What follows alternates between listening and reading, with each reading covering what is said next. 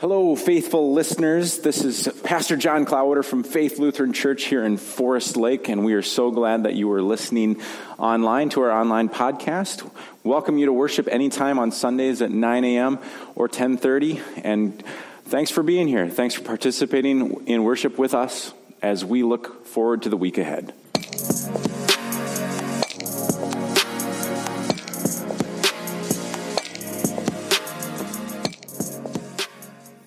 Our gospel reading from the 18th chapter of Matthew. Glory to you, Lord. Matthew 18:15 through 20. Jesus said to the disciples, "If another member of a church sins against you, go and point out the fault when the two of you are alone. If the member listens to you, you have regained that one. But if you are not listened to, take one or two others along with you, so that every word may be confirmed by the evidence of 2 or 3 witnesses. If the member refuses to listen to them, tell it to the church. And even if the offender refuses to listen, even to the church, let such a one be to you as a Gentile and a tax collector. Truly I tell you, whatever you bind on earth will be bound in heaven, and whatever you loose on earth will be loosed in heaven. Again, truly I tell you, if you two agree on earth about anything you ask, it will be done for you by my Father in heaven. For where 2 or 3 are gathered in my name, I am there among them." The gospel of the Lord. Praise to you, O Christ. Well, grace and peace to you, my friends in Christ. Jesus knows. Jesus knows that there will be conflict. Jesus knows that the disciples will face different challenges as they build their church. And so, he teaches them solutions to resolve disagreements and to restore relationships with one another. It's brilliant, yet through our brokenness, we still often get it wrong. To be human is to embrace our differences in how we operate. And that could be in work, in families, how our kids are being coached in their sports, in how we make decisions as a community. In the heat of the moment, oftentimes when we hear Matthew 18, we think about how this process would play out. We respond to the person who has wronged us, and when we think about how we feel when we've been wronged, it's often very emotionally charged. We might not see the full picture at the time. We might have a need for our own righteousness, our own affirmation that we are right to be what is most important. And that challenges our vision. We miss the rightness that is more important, our rightness with others and with God. This summer, I spent with chaplains from across the country with different faith traditions and beliefs and backgrounds as I was learning about becoming an Army chaplain. I expected more theological fights and disagreements than what really occurred. And yes, they did occur, but the majority of my conversations this summer were with peers who were seeking resolution and reconciliation. How do we move forward? I also had the opportunity to do something I haven't done in a long time. I had the opportunity to join something. I joined the choir. Yeah. Oh, don't clap yet. I haven't started singing. But there was a call out to say, does anybody want to join and sing the national anthem at our big formal ball? And of course, one of my friends did it, and I was like, oh, if you're going to do it, well, maybe I should tag along. And so as I tagged along and realized what I'd gotten myself into, we had realized that the director, who was a music director in her home congregation, had decided she was going to take the national anthem, she was going to put her own little flavor to it. She had come up with her own arrangement, and it was just beautiful. But it was unique and challenging, and it was a tune that we're familiar with, but the way she had modified it was something that was challenging. We had some hard times with it. And so as we're trying to learn this piece, it was not hitting home. We had a lot of male voices and not a lot of people singing the melody. In fact, the choir director was our only person singing the melody. And so 2 weeks before our big performance, our music director had some news that she was going to have to leave. She was going to have to go home. And don't worry, she'll be able to come back. But as we kind of stared at each other, the other 8 of us looked at each other like, well, now what are we going to do? We barely know how to sing this piece as it is, and the one who's like been the glue to keep us all together is now leaving. And so the conflict wasn't necessarily another person harming us, but the conflict was, how do we come up with a resolution? How do we come up with a solution that's going to honor what we've been trying to do, but also be able to give voice and honor what we've been called into? And so as a group, we had one of those come to Jesus talks. Hey, we need to do something. We need to figure this out quick. And everyone had an opinion. But our path really did seem like the most successful way that we were going to do this was to sing a version that we were a little bit more familiar with, and also to move some of those guy voices to the melody. Guys, it's been hard to get you to learn this part, so let's sing the part you know and sing it out. And while we were sad to have our friend leave, we almost immediately realized that we had made the right decision. Thanks to the help of Linda Burke, actually. I texted Linda during one of my breaks because, God forbid, you were not allowed to have your phone out ever. So I had to go out and find a random place where I had reception, and I texted Linda. I'm like, Linda, I need your help. Can you send me the audio parts to the national anthem so that we can all practice this, and we need to have it done, tomorrow. And she did. So it was beautiful. We all had the parts. We all knew how to sing our own part, and we all were able to come together quickly and make that switch.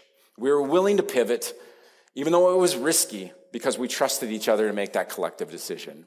That's what Matthew 18 is really trying to get us to think about, is how do you move forward when there's conflict or something that's a challenge and make a decision together? I was blessed to be in that situation, to be able to come together and to sing. But I think about how so often when those conflicts do arise, we might not necessarily know how to embrace it, or we want to skip a step, or we want to avoid the person that we have the conflict with and just say, well, I'm going to solve this, and then you're just going to find out after the fact. It's about blaming instead of finding a solution.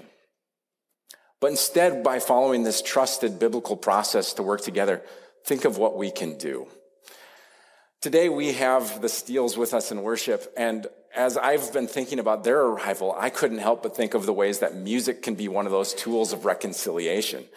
And so, since that is how so much of us being able to come together in worship is played out, I wanted to ask JD to come down here, because I think it'd be helpful to ask some questions and say, JD, music has been an instrumental part of your life. How has it been a tool for reconciliation? But before we get to that, even, you started to address how much your father was an influence on you musically. Can you tell us a little bit more? What was music like growing up, and why was it such an important value within your family? Well, I grew up in a city called Gary, Indiana. And Gary, Indiana in the 60s was the quintessential African-American community in the United States. We elected the first black mayor in the country in 1968, Mayor Richard Hatcher. And it was a very vibrant city during those days. When the steel mills shut down in the early 70s, started shutting down, the city's unemployment rate went to 52%. And by then, I was in college at Purdue University. My brother Fred and I were both there. There was nothing ever for us to come back to, but the music was so important in our lives. My family grew up down the street from the Jackson 5, and people would confuse us with the Jackson 5, and we'd go, no, we're the church singing group.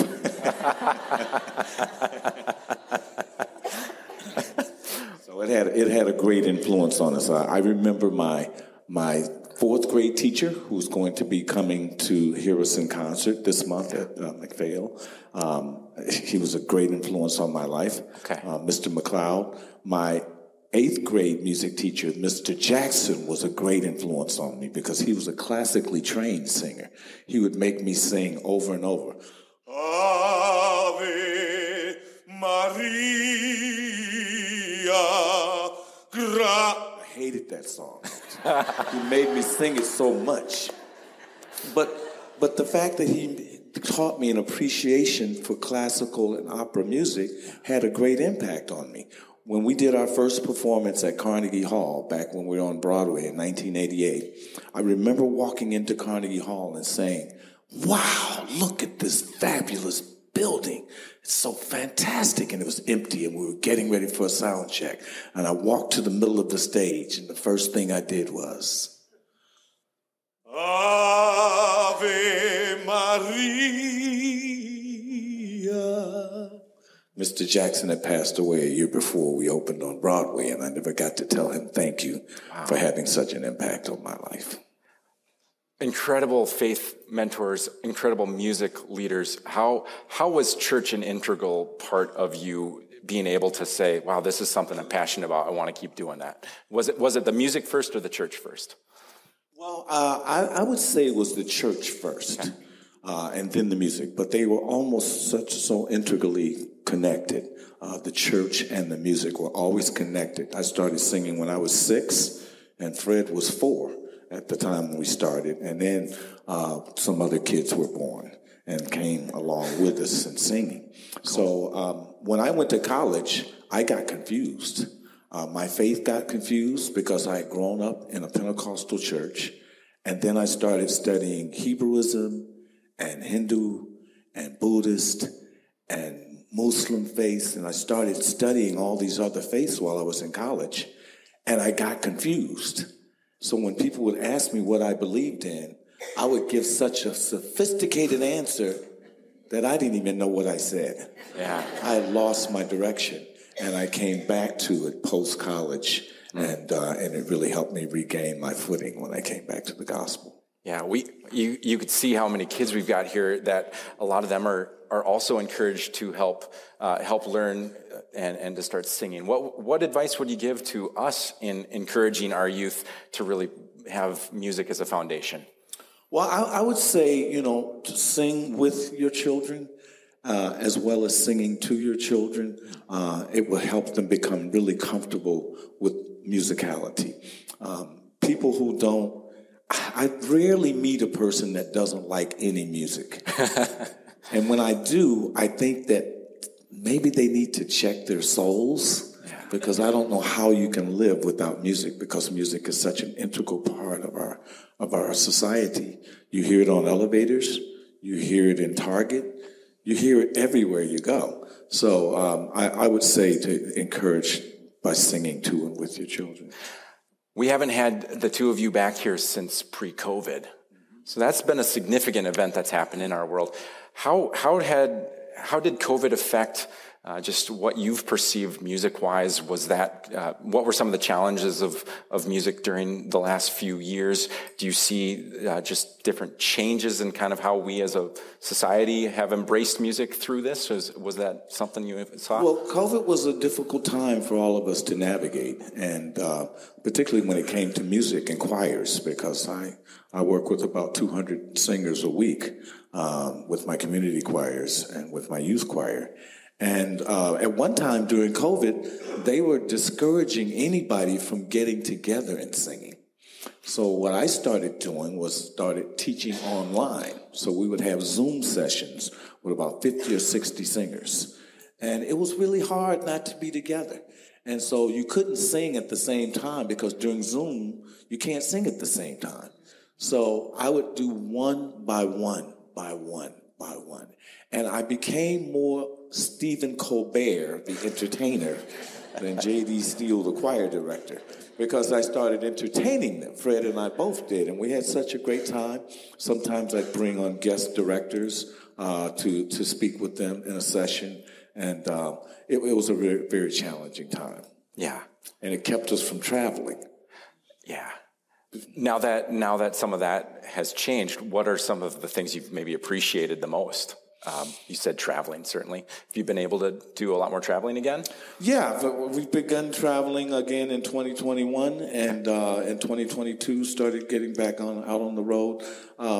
It was tough. Just one thing I noticed, that people, when they got back together, everybody just loved on each other. Like, oh my God, it's so great to see people again. Didn't you feel like that? Yeah. You know, it's so great to come into the sanctuary of God and to worship together again. It was just a great feeling. And it did bring us closer together than we were before COVID. Yeah. It really did bring us closer together. I like to remind my choir members and my friends and on my platforms that we have way more in common than we have differences. Unfortunately, some of us get so caught up in that 24/7 news media cycle, it makes us think the world is just coming to an end, when in reality, we're loving more than ever before. I work with young people who are going to change the world. Those kids that were sitting here are going to change the world because they get it and they're going to understand it and we're going to feel it. So COVID really had an impact on all this. You really touched on the fact that COVID also brought a lot of challenges. Matthew 18 is that passage that when I think of how do we resolve a conflict, this is one of the ways to do that is you take somebody aside, you bring them together, you try to come up to a solution, find some reconciliation. How has music been a tool of reconciliation through your life? Well, it's been quite a tool of reconciliation for me. I spent about 9 years in a row going back and forth to Nairobi, Kenya to work with these kids in the slum. And these kids were fantastic. I have 362 kids that I work with over in one of the largest slums on the continent. And these kids, when I first went over, I was teaching them a lot of gospel music, a lot of soul music, and we were having such great fun. And then I started touring with them. We went to Greece, and then we went to Tanzania, to Zanzibar, an island just off the coast of Tanzania in the Indian Ocean. And when I got there to do this workshop with 400 kids, somebody forgot to tell me that 93% of Zanzibar was Muslim. So I had these Muslim children on one side of the room, and I had Christian children on one side of the room. And they were not communicating. They were just looking at each other. And I thought, oh my God, what am I going to teach? So I started making up songs about light and love and happiness and joy. And after 3 days, these kids were all singing and dancing together all over the place. Oh, that's beautiful. It taught me. Thank you. It really had an impact on me. It taught me that if we create music that shares our commonalities, shares the things that we all treasure and value, family, friendship, love, our children, it will make such a difference in the world, because sometimes religion can be a very divisive thing on this planet. But if we share and respect each other's differences, it makes all the difference in the world, Pastor. That's a beautiful way to just connect all this together. I'd love for us to get back to some of the music. What a gift it's been for the two of you to be here. Any parting words of wisdom at this point, or can we turn it back over to the two of you? Well, love each other, you guys. Yeah. Love each other. Love the people that you come into contact with, even when they look different than you. You know, when I go to Africa, they always look at me and think I'm from Morocco because I'm light-skinned with curly hair. And that's how the Moroccans look. Please lift your prayers up for the people of Morocco in Northern Africa. Yeah. Thank you.